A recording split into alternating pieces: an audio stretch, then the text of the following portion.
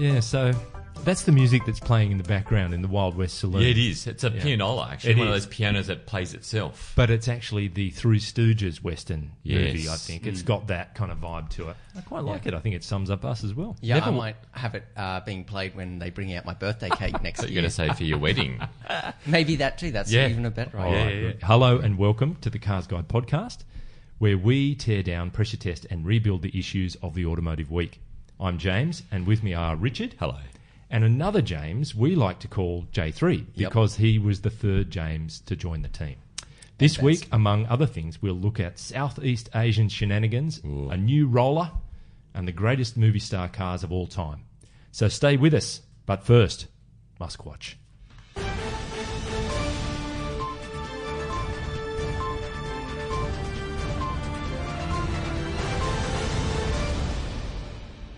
Right, so YouTube commenter Sam says... That's his name? Yeah, so he was commenting on our show from last week, and he said, Tesla stock jumped 16%. If I only listened to your podcast to get my news, I'd think they were bankrupt and Elon Musk is a con artist. At what point do you three have to admit you were wrong?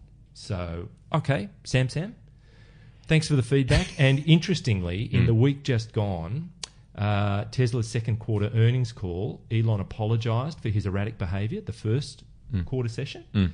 That's where he called two different analysts their questions boring and boneheaded and refused to answer them. So he's apologised to them and actually made a point of answering their questions at this earnings call. So that's slightly more mature behaviour. He told investors our goal is to be profitable and cash flow positive for every quarter going forward, adding the company sitting on $2.78 billion worth of cash. Wow. So hence they won't have to go out to the market to raise any more capital. Last month he also apologised to pedo guy, the British diver Vern Unsworth from the Thai cave rescue. That's right. And the market likes the new, more rational and mature Elon because stock jumped 15%, so Sam is indeed correct, last Thursday, and it stayed up there. Maybe Sam is Elon. Could be. It's a pseudonym, a nom de plume. He's been listening in on the program and he's starting to kind of play with our minds. But that's a fact. So you can see from that chart, people having a look on YouTube, that it went vertical and then has stayed pretty much a solid plateau. And that was until last night. Overnight, he suggested taking the company private. So the share price was at about $340 a share. Overnight, it's gone up 10%, 370. It's at 370 plus at the moment. It's possibly the largest leverage buyout ever. So it sent the share price up another 10%. So would that mean he would buy all the shares off everybody? Privatise the company. Now, he's also made noises about wants to keep investors involved. So I don't know how that can happen when he buys them out. But anyway, that's in Elon world. That works. Yeah. But he did on Sunday, actually, on a tweet on Sunday, he played the Hitler card. Oh, no. Yeah. He retweeted a YouTube video meme based on Downfall. You've probably all seen one where it's Hitler in his last days in the bunker and everything's closing in on him. Yeah. But he was talking about, dang, turns out even Hitler was shorting Tesla stock. There's hilarious. There's a few issues with that. First of all, the whole Hitler thing in today's climate is kind of, not good. And also, that's so passé. I've got to say, it wasn't very good in 1945 climate. It was probably a bit worse. I don't think it's ever been very good. I just think it's never good, is it? No. But I just think, look, as well, in terms of comedic timing, that meme is old. Yeah. It hit its heyday in about 2009. What? Yonks ago, 10 years ago. But anyway, look, the other thing is, our Bloomberg Tesla Model 3 production tracker has sailed over 5,000. So it's all good news. 5,421 Model 3s. Now, this may be a bit of a time lag effect from when the big build-up and push was on, but we'll see. So next week's will be quite telling as to whether or not it stays over 5,000. But there it is. That's the first time we've seen it on our yardstick. Is that the first time it's gone? So it's gone over 5,000. That's the first time, isn't it? And 6,000 was the target. Yeah, but now the 6,000 is by the end of the year. Ah, right, okay. Yeah. But anyway, so we've been using that as a consistent yardstick, and there it is, over 5,000. So, cool. Sam, in the name of balance, hope you're happier. Or Elon, if that's who you're Elon. Right. So, In other news, Richard, Yes. you're just back from the local Merc A-Class launch.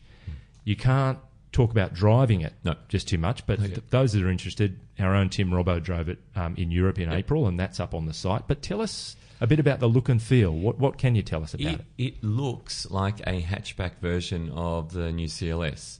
Really? It's been given the new smoother lack of lines, lack of edges treatment. So, look, we recently reviewed the CLS, and the chief designer of the CLS said any line that's not necessarily removed. So it's like someone's gone through with a Photoshop cloning tool and just rubbed out all the lines. Reduced it. That's it completely, and that's the new design language for the latest version of Mercedes.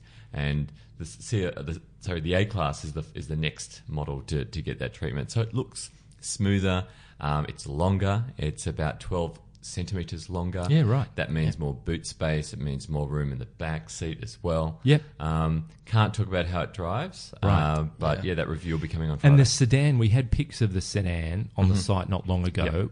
It's going to follow and be on sale here? I can reveal that the sedan will be out in 2019. 2019, okay. Yep. The A200 will be coming out this year, followed by the A180 at the end of this year. All right. And then the A250 will be here in first quarter of 2019. And some AMGs, they'll follow all that up? Expect AMGs to follow, but not for another 12 months after the regular model events are out. Okay, that's good. So, that'll be up on the site. We're tied a little bit by an embargo, but by the end of the week, people will be able to read your local impression of that car. Absolutely. Yeah, good. All right. Now, speaking about local impressions, J3. Yes. You've been on a magical mystery tour of Malaysia and Thailand. Yep. You were looking at car culture up there. What were you up to? Yep. What were the highlights?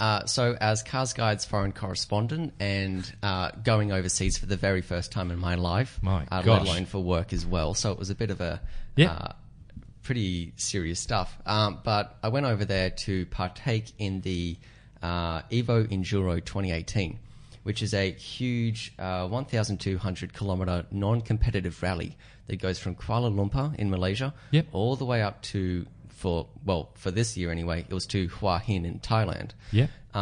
Is that down? That's down. No, that's up. No. That's up. Oh, right, sorry. I get confused with geography. Richard was away that day. I was away. That's okay. So the interesting thing here is that in Malaysia, cars are really expensive to own. Most cars, anyway. You can buy locally assembled Protons and Perodjoas for about 40 to 60,000 Malaysian ringgit. Yep. Hang on, However, Malaysian what? So there's a bit of local production protection happening. Yes, there is. The Malaysian government wants to protect its own interests, let's say. And it goes so far as to putting taxes and taxes and taxes on imported cars to the point where they can cost up to 200 or 300% more than their original asking price. However, let me just explain to you guys how weird this can be. A BMW 3 Series is assembled in Malaysia, so it's exempt from these types of taxes. It still has tax, of course, but it's exempt from some of them. Meanwhile, a Mazda 6 gets the tax. So in Australia, where we can have a Mazda 6 Sport and then a BMW 318 or 320 that costs around about 10 grand more, give or take. In Malaysia, the BMW is actually about 2 grand cheaper than a Mazda 6. So everybody over there just drives 3 Series. If they're going to have a luxury car, it's always BMW 3 Series, BMW 520 and 530Es, and Mercedes-Benz equivalents. There's no Audis over there, pretty much. I mean, there are some, but why would you? Because Audis are imported. So the interesting thing here is that when I went on the Evo Enduro, I was expecting heaps of Perodjoas and Protons, but no one... But this was an enthusiast group, wasn't it? These are people who have gone over and above. They've decided to fly in the face of all that, open up their wallet and buy a car that's not produced in Malaysia. So the thing is that with these car enthusiasts, they wanted any car, and most of these people have gone to such extreme lengths to be able to save up and own these cars. Yeah. And it's pretty inspiring stuff considering how their government has turned their back to them, in my opinion anyway. Yep. But the event itself was absolutely phenomenal. Malaysia's roads are the most beautiful. I mean, I'm not going to try to get Malaysia on my side and start to like me, but Malaysia has... Why not? What have they got against you now? What have you done? But Malaysia... Is this an international incident? But Malaysia has some of the most beautiful back roads you'll know ever what see. you're going to say. Great. And their road quality is amazing. Yeah, right. Yeah. And who's the person in that photograph there, J3? Oh, standing next to me. Yeah, with her hand on your shoulder. Yeah. Another person I met. Another person you really? met. Another one. Yeah. Right. Yeah, you got the Fantastic. flag there. You got the Malaysian flag. Malaysian flag. All right, so you're going to be putting together a bit of a video, travelogue on the whole thing. We've and got a couple of highlights. videos and articles coming out later this week. Good. Early next week, maybe. So keep an eye out for that. Okay, fantastic. Terrific. Now, moving on to other pretty significant news, Toyota and Corolla, two names that sort of roll off the tongue pretty easily, and it's one of the top-selling models in the country. I think it was number 3 for last year anyway, and it's right up there again this year. So a new model is a pretty big deal. So we've had it confirmed that there are 3 models this time around. The Ascent that was previously the entry model car, not around for the time being. So Ascent Sport, SX and ZR, starting at about 22,870 plus on roads. Well, that's exactly 22,870. There's a new 2-litre 4-cylinder engine. There'll be hybrid variants available on each grade. And the CVT Auto has a sort of 10-speed sequential mode that takes away a lot of that droniness from the CVT. And I don't know about you guys, but there's been a lot of feedback around the office just looking at the pictures and things, and people are almost incredulous that this looks like a really terrific Corolla that you could get enthused about. What do you make of it, J3? I think it's quite interesting because the Hyundai i30, you could argue that is a very conservative-looking car. And it's funny how it's Toyota and the Corolla that's gone all wacky in the past 12 months, let's say. Sure. And hopefully those looks translate to the driving experience. Because I've heard some stuff about the 6-speed manual, so it should be pretty good fun to drive. There's not a whole lot of power on offer. Yep. But in terms of chassis engagement, hopefully there's some. Well, I mean, Akio Toyota was the guy who said no boring cars. Yeah. He wanted to make a clean break from that cardigan wearing stereotype that had dogged the brand here and other markets. Richard, what do you make of this Corolla? Yeah, look, we've seen this with CHR, which came out. Toyota could have easily have made, a Corolla version of an SUV. Yeah. And it could have been the most boring thing in the world. But they took a chance and they developed the CHR. And yeah, sure, look, it's not to everybody's liking, but for too long, I think Toyota have tried to make cars which have been to everyone's liking and have ended up making something which is a bit boring. Yeah, some brown slush. Instead That's of it. trying to appeal to everybody, you pretty much appeal to nobody. That's so it. by kind of narrowing it just a little bit, it becomes so much more interesting. That's so right. much worth the time. Yeah, I mean, it's unlikely that this car would alienate any current Corolla, owners or prospects, but it does add a touch of, flash. Yeah, you're right. Look, it hasn't gone the full CHR on us, so it's not going to be too polarizing. Your Toyota fans are still going to like it, but I think it could bring in a few new buyers to the brand as well. Great. So our own Maddie Campbell is away driving that car right now, so we'll have some reports on what it's like to drive. And to your point, J3, do the dynamics match the looks? We'll see. Looks, yep. We'll see soon enough. Now, talking about dynamics, we've had a spot in Melbourne of the first currently left-hand drive Chevy Camaros coming in to be switched out to right-hand drive for sale through HSV in Australia. So to actually see them on the ground is kind of exciting. And already we know that there's white, red, yellow. Those colours are available. We can confirm that. So this car is going to cost a lot more than the Mustang, and they only want to sell about 10% of the volume that the Mustang's doing. More if they can, of course, but I think it's limited in terms of the throughput on this right-hand drive conversion at the moment. But that's kind of cool, don't you think, Richard? This is huge. Years and years and years ago, would have been 2009 or something like that, we first saw Camaro come out at the Australian Motor Show. And right then we thought, it's here, it's coming. And we've been, 10 years later, it's finally here. Sure. This is huge. It's late. Mustang came out, quite some time ago now. But look, it's good that, Holden/Chevy has got a competitor to a two-door, competitor to Mustang. Offers somewhere to go for HSV buyers who want to replace their Commodore-based car. And here you go, HSV, the relationship continues. They can buy a V8 rear-wheel drive muscle car of a slightly different type. That car will sell like hotcakes. You reckon? Absolutely. And it doesn't matter what price tag they put on it, that will sell. There'll be people lining up, you think? HSV blokes will lap it up. Will they get the auto or the manual, do you think? It'll be auto, mate. They're big guys. Does it push your buttons, J3? Does the Camaro excite you? It does, yes. But what you said before, it was kind of interesting. You said it'll sell only 10% of what the Mustang sells. Roughly. Roughly. Yeah, roughly. That reminds me of the Toyota 86 Subaru BRZ. That was the same ratio back then, wasn't it? Sure.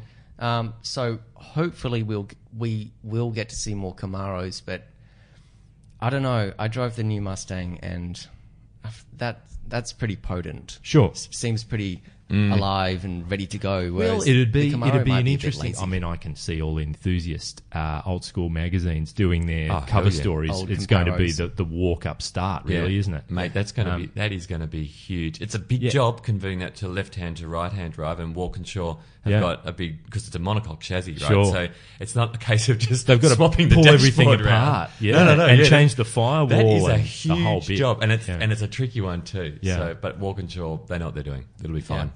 Hopefully this will give, because there's the old classic Holden versus Ford thing, but hopefully because these cars are so direct with each other and the most direct competitor since the Commodore and the Falcon, this might give Tickford and Walkinshaw some more time in the spotlight to get some more attention and maybe grow even bigger.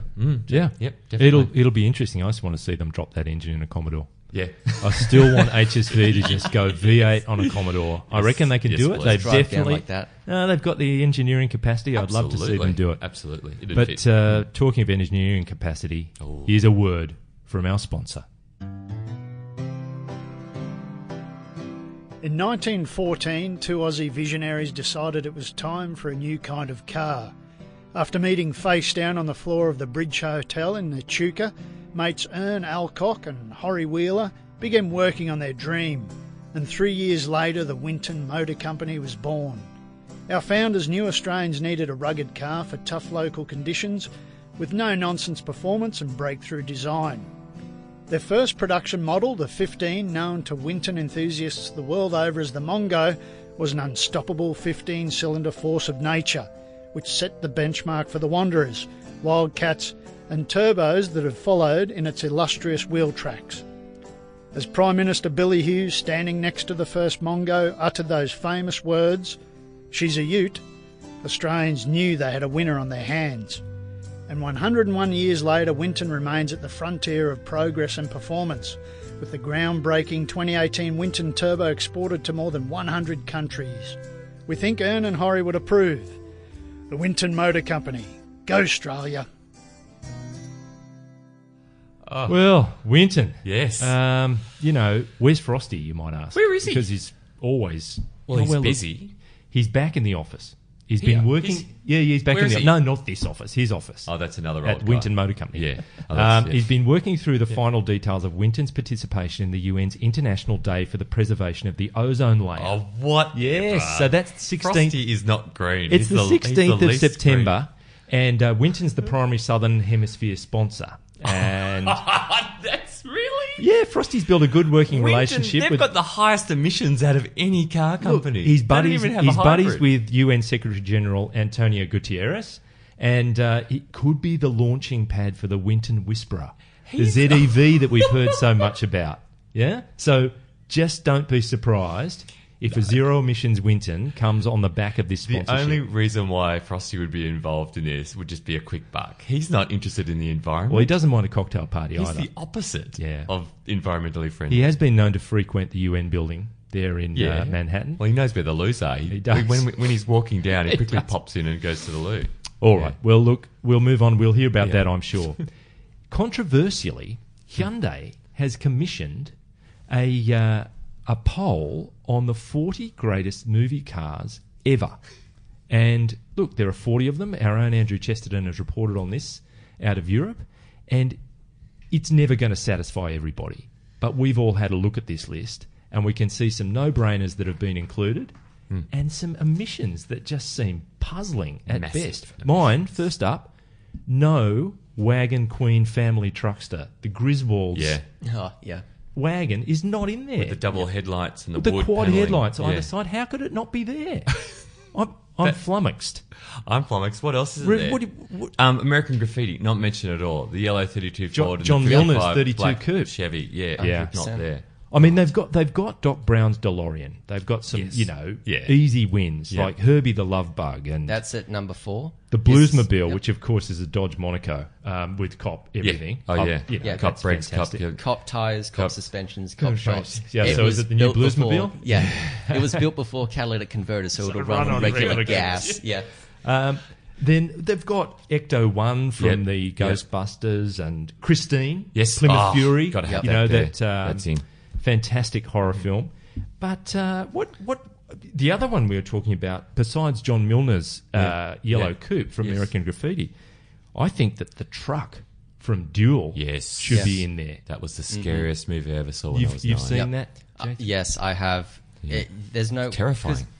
With the movie cars, there's 2 arguments to it. One, because of just visual representation and how it looks cool, or 2, it's a mechanical representation of the driver or the world that the movie is set in. So how can you not include the truck from Duel? Absolutely. Yeah, which is a bit like Christine. The Plymouth Fury. Yeah, which is 1957. I'm not Plymouth sure. Fury? I don't know. Also, 58 Plymouth Fury. The Italian Job. The minis aren't mentioned. I think they are. Are they? Yeah. Where? No, there's one. Charlie's Getaway Minis, number 8. Right. But can I just say number 2? Chitty Chitty Bang Bang. Bang. Yeah, look, the one that gets me is number 35. Fozzie's Uncle Studebaker in the Muppet movie. What? So was this all of Europe? Fozzie's Uncle Studebaker. Yeah. Was this all of Europe or the UK? It was in the UK, so it may be skewed somewhat. And it was commissioned by Hyundai. It was commissioned by Hyundai because they've planted a few cars in the upcoming Marvel movie, Ant-Man. Yes. So, funnily enough, number 40 is Hank Pym's Triumph Spitfire from Ant-Man. Now, that is an obscure vehicle in a movie that no one really knows about, or frankly cares much about. Why is that in there? And also... Mad Max's vehicle is described as a pursuit special. Of course, it's an Interceptor. It was the last of the V8s, phase 4 heads, sucks nitro, 600 horsepower out the wheels. Yeah, kick it in the guts kick it in the guts. I had some comments because number 2 is Chitty Chitty Bang Bang, the customized Paragon Panther. I was thinking if you're going to include a Panther, you need to swap that with Corella DeVille's Panther DeVille. Yeah. There's also no cars from Two Lane Blacktop. That's the 1971 movie with the 1955 Chevy Chevy 150 with the 427 V8. Did you know also closely related to the 55 Chevy in American Graffiti? Right, which was driven by Harrison Ford's character. That's right, one of 3 produced for those 2 movies. Yep. Yeah, right. There's also the 1970 Pontiac GTO Judge from that movie. Yes. Then there's The Car from The Car, which is that horrible 1971 horror movie where the It could be the thing that Matt Pritchard wrote about, which was My Mother, the Car. Yeah. It was the TV... it's movies, isn't it? Anyway, sorry. This person's mother was a car. But the question you're all, wanting to know the answer to is that it was topped by James Bond's Aston Martin DB5, which has sent the value of that car to ludicrous levels. You can get a DB6 for kind of a quarter the money. Yeah. That's probably a better car, but everyone wants the DB5. And I've got to say, watching, what was it, Skyfall, a movie or so before, when that car made a reappearance, that was brilliant. That was a great scene. Regardless of the car's dynamics and engine and that type of thing. It's a great looking thing. Iconic, And in Goldfinger, where the little spikes come out of the hubs and he tears up the Mustang. It's pretty good. So go to our site, have a look at the list, give us your feedback on the cars you think shouldn't be in there and the ones that should be. I reckon it's a great discussion starter. Or write your own list. Give us your own list. To 20 Absolutely. or something. Can I just point out, is it my eyes or the 1968 Mustang GT Bullet from Bullet? It's not there either. All right. How could that Well, not as be? if that counts. Yeah. Talk about, what about Fozzie's uncle's Studebaker from the Muppet movie? That counts for a lot more. Yeah. Yeah, or Iron Man's Acura NSX. Well, there or are three. Iron Man's Audi R8. That was just product placement. That's not an actual. And there are movie three car. different Batmobiles in there. Like, okay, Batmobiles are cool, but you can't give it 3 entries. The Ferrari from Ferris Bueller's Day Off. That's not in there, which actually wasn't a Ferrari. No. It was a rebodied Corvette or something like that, Yeah. made to look like a Ferrari because they couldn't afford to wreck one. Fair enough. Yeah. Yeah. All right, we'll leave it there. We would love your feedback. That's a pretty hot topic, I reckon. Yes. And moving from one hot topic to another, sales for the month just gone, July. What's happening in the world of new car sales? And, of course, it's the Toyota Hilux continues its run as the best-selling vehicle in the entire country. So the thing is, though, July sales were down year on year, so compared to July last year, by more than 7%. Dry so July. the market dry July. Good point. And it actually went back quite a bit. Passenger car sales, so your conventional cars, down 20%. 20%. Could this be because all the dealers rushed to get their sales through for their end of financial A big year? June. But then that it might slumps? always be the case. So Yeah. when you're comparing year on year, it is apples with of apples. course, So yeah. so this year, for Yeah. whatever reason, Yeah. the market's gone backwards. SUV sales went south by 1%. So the ever-increasing ascent of the SUVs seems to have halted momentarily. And we'll see what happens Yeah, it's in just the coming cold weeks and months. Just the cold weather, maybe. Just the cold weather. No one wants to go outside. What? No one wants to deal with car salesmen. They're like, oh no. Why does the I don't cold wanna weather deal. put people off SUVs I don't in know. particular? Weather do you think? does influence buying habits. I do know that. Right. What, Yeah. barometric pressure? Yeah. So if it's Yeah, a low pressure. If it's a low pressure system, sales of Hiluxes go down. What about the Southern Oscillation Index? Oh, and then you bring If El, that's El high, Nino into it as well. Mate, dealers It's- hate that. Oh. The dealers, they're stalking the forecourt trying to They're- rope people in when the Southern Oscillation Index is hotline on the to the wrong bomb.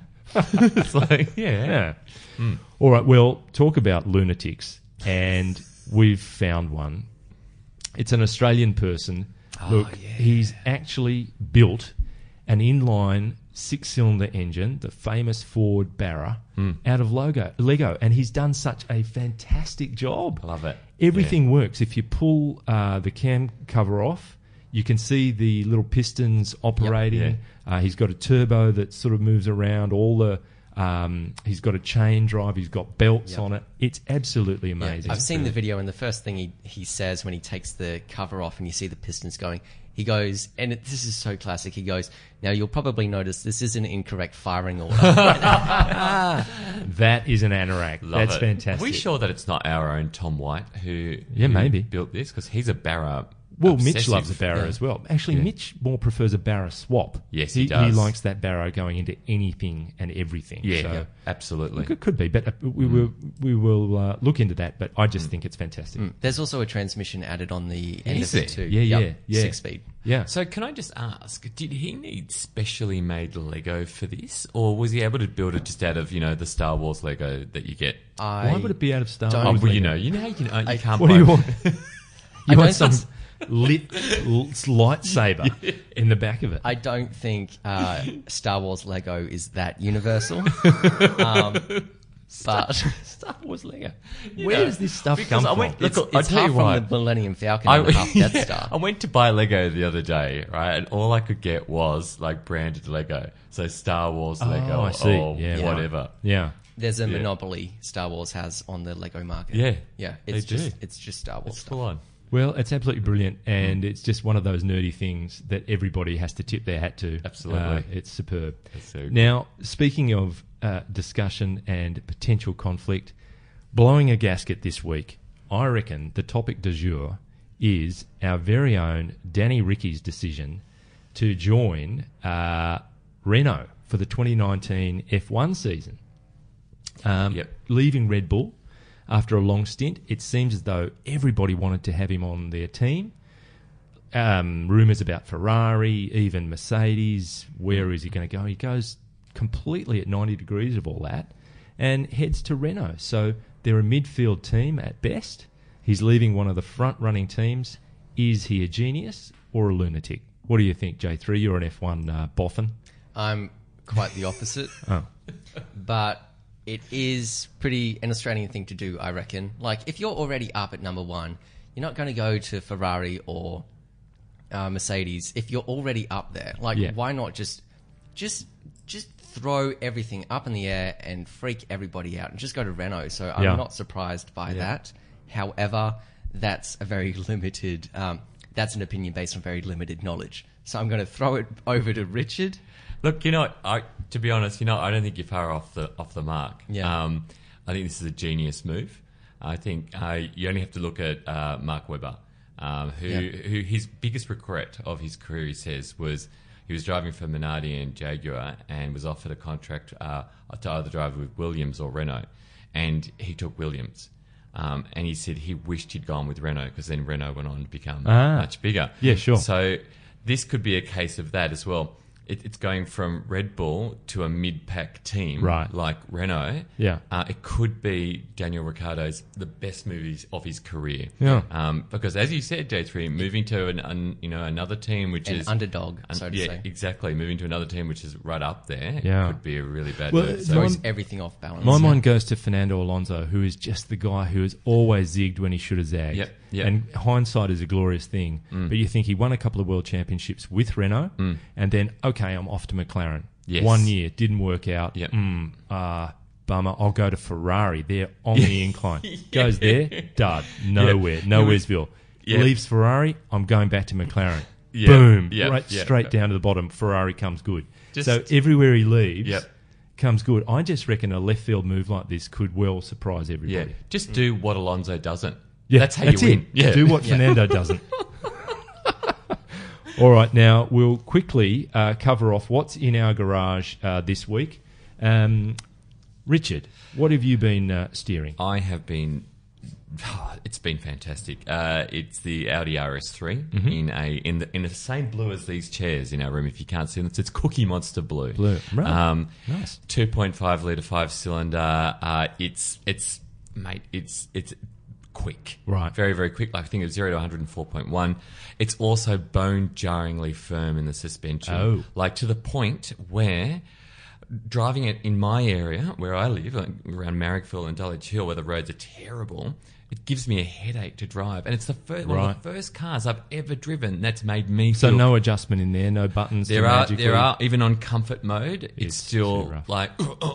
Right. And it's one car, one of the only cars I've ever been in where I get car sick driving it because of there's that firmness and the head sway. Whereas normally everyone else in the car feels ill just because they're driving with you. That's right. That's right. Now it's me as well. It's me as well. Wow. It's brilliant. And when everybody's out of the car and I'm not ferrying a toddle around and I can have a red hot go, that car is awesome. Great. So it's for a specific purpose and you better be ready if you're using it for other things as well. Yeah, it's not an easy daily driver, that's for sure. Cool. Yep. Now, J3, I was thinking you had a steer of a C43. Yep, I had to go of a C43 AMG and a Volvo S90 T8. But let's just talk about the AMG because that's great. How'd you go with that? That is very much an AMG light. You know how the C63 has the same problems as the Audi RS3. Yep. It's just too firm, too rigid, and it's just too hard for every day. The C43 is pretty damn comfortable for what has an AMG badge on the back. It's very... I wouldn't say supple. You did tell us, though, that the roads in Malaysia, and this is where you drove it, are billiard table smooth. Yep, they are. But once you cross over into Thailand, not so much. There's cows and bikes coming at you Bodies. on the highway. Did you hit some cows? No. Don't hit the cows in Thailand. I hope you didn't hit anyone. Oh, that's true. Don't do that. The whole car was or insult the president, Prime Minister. King. Don't insult the king. Do not say insult anyone. The king. Righto. But yeah, the C43, that's the 3-litre twin-turbo cranking out, I'm fairly sure, 287 kilowatts and 520 newton-meters of torque through the 9-speed gearbox, which can't hold a candle to the ZF 8-speed. Right. No way. No. Okay. But you found it a pleasurable experience. Pleasurable car, yes. Fantastic. And we averaged about 8.2 litres per 100 Ks on the highway, doing about 110. About 110. About 110. Rounded up by... Were you ever given a police escort in some of your stages? No. Okay. But the police in Malaysia, they just do whatever they want. Were you ever given a police escort late in the evening? Yes. had a certain... out of the club. Oh, yeah. were you ever just given an escort? Yeah. Okay, moving on. I've very briefly, I've been driving the long-term Volkswagen Golf R wagon. Yep. And it's just so pleasurable to drive. I've mentioned it before, so that's what I've been in. I won't bore people with the details. I think with that, we've reached the finish line. Thank you, Richard. Thank you. Thank you, J3.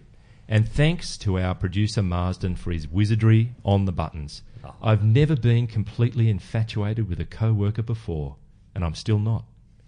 I like his chest. Thank you for listening, and please give us your thoughts on anything we've discussed today.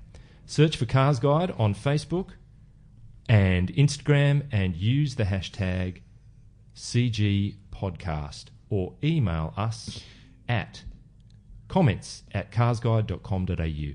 You can listen to and watch us on YouTube, and if you're an iTunes devotee, please rate and review us. I hope you can join us next week. Until then, as we all know, anyone driving slower than you is an idiot, and anyone going faster than you is a maniac. Yep.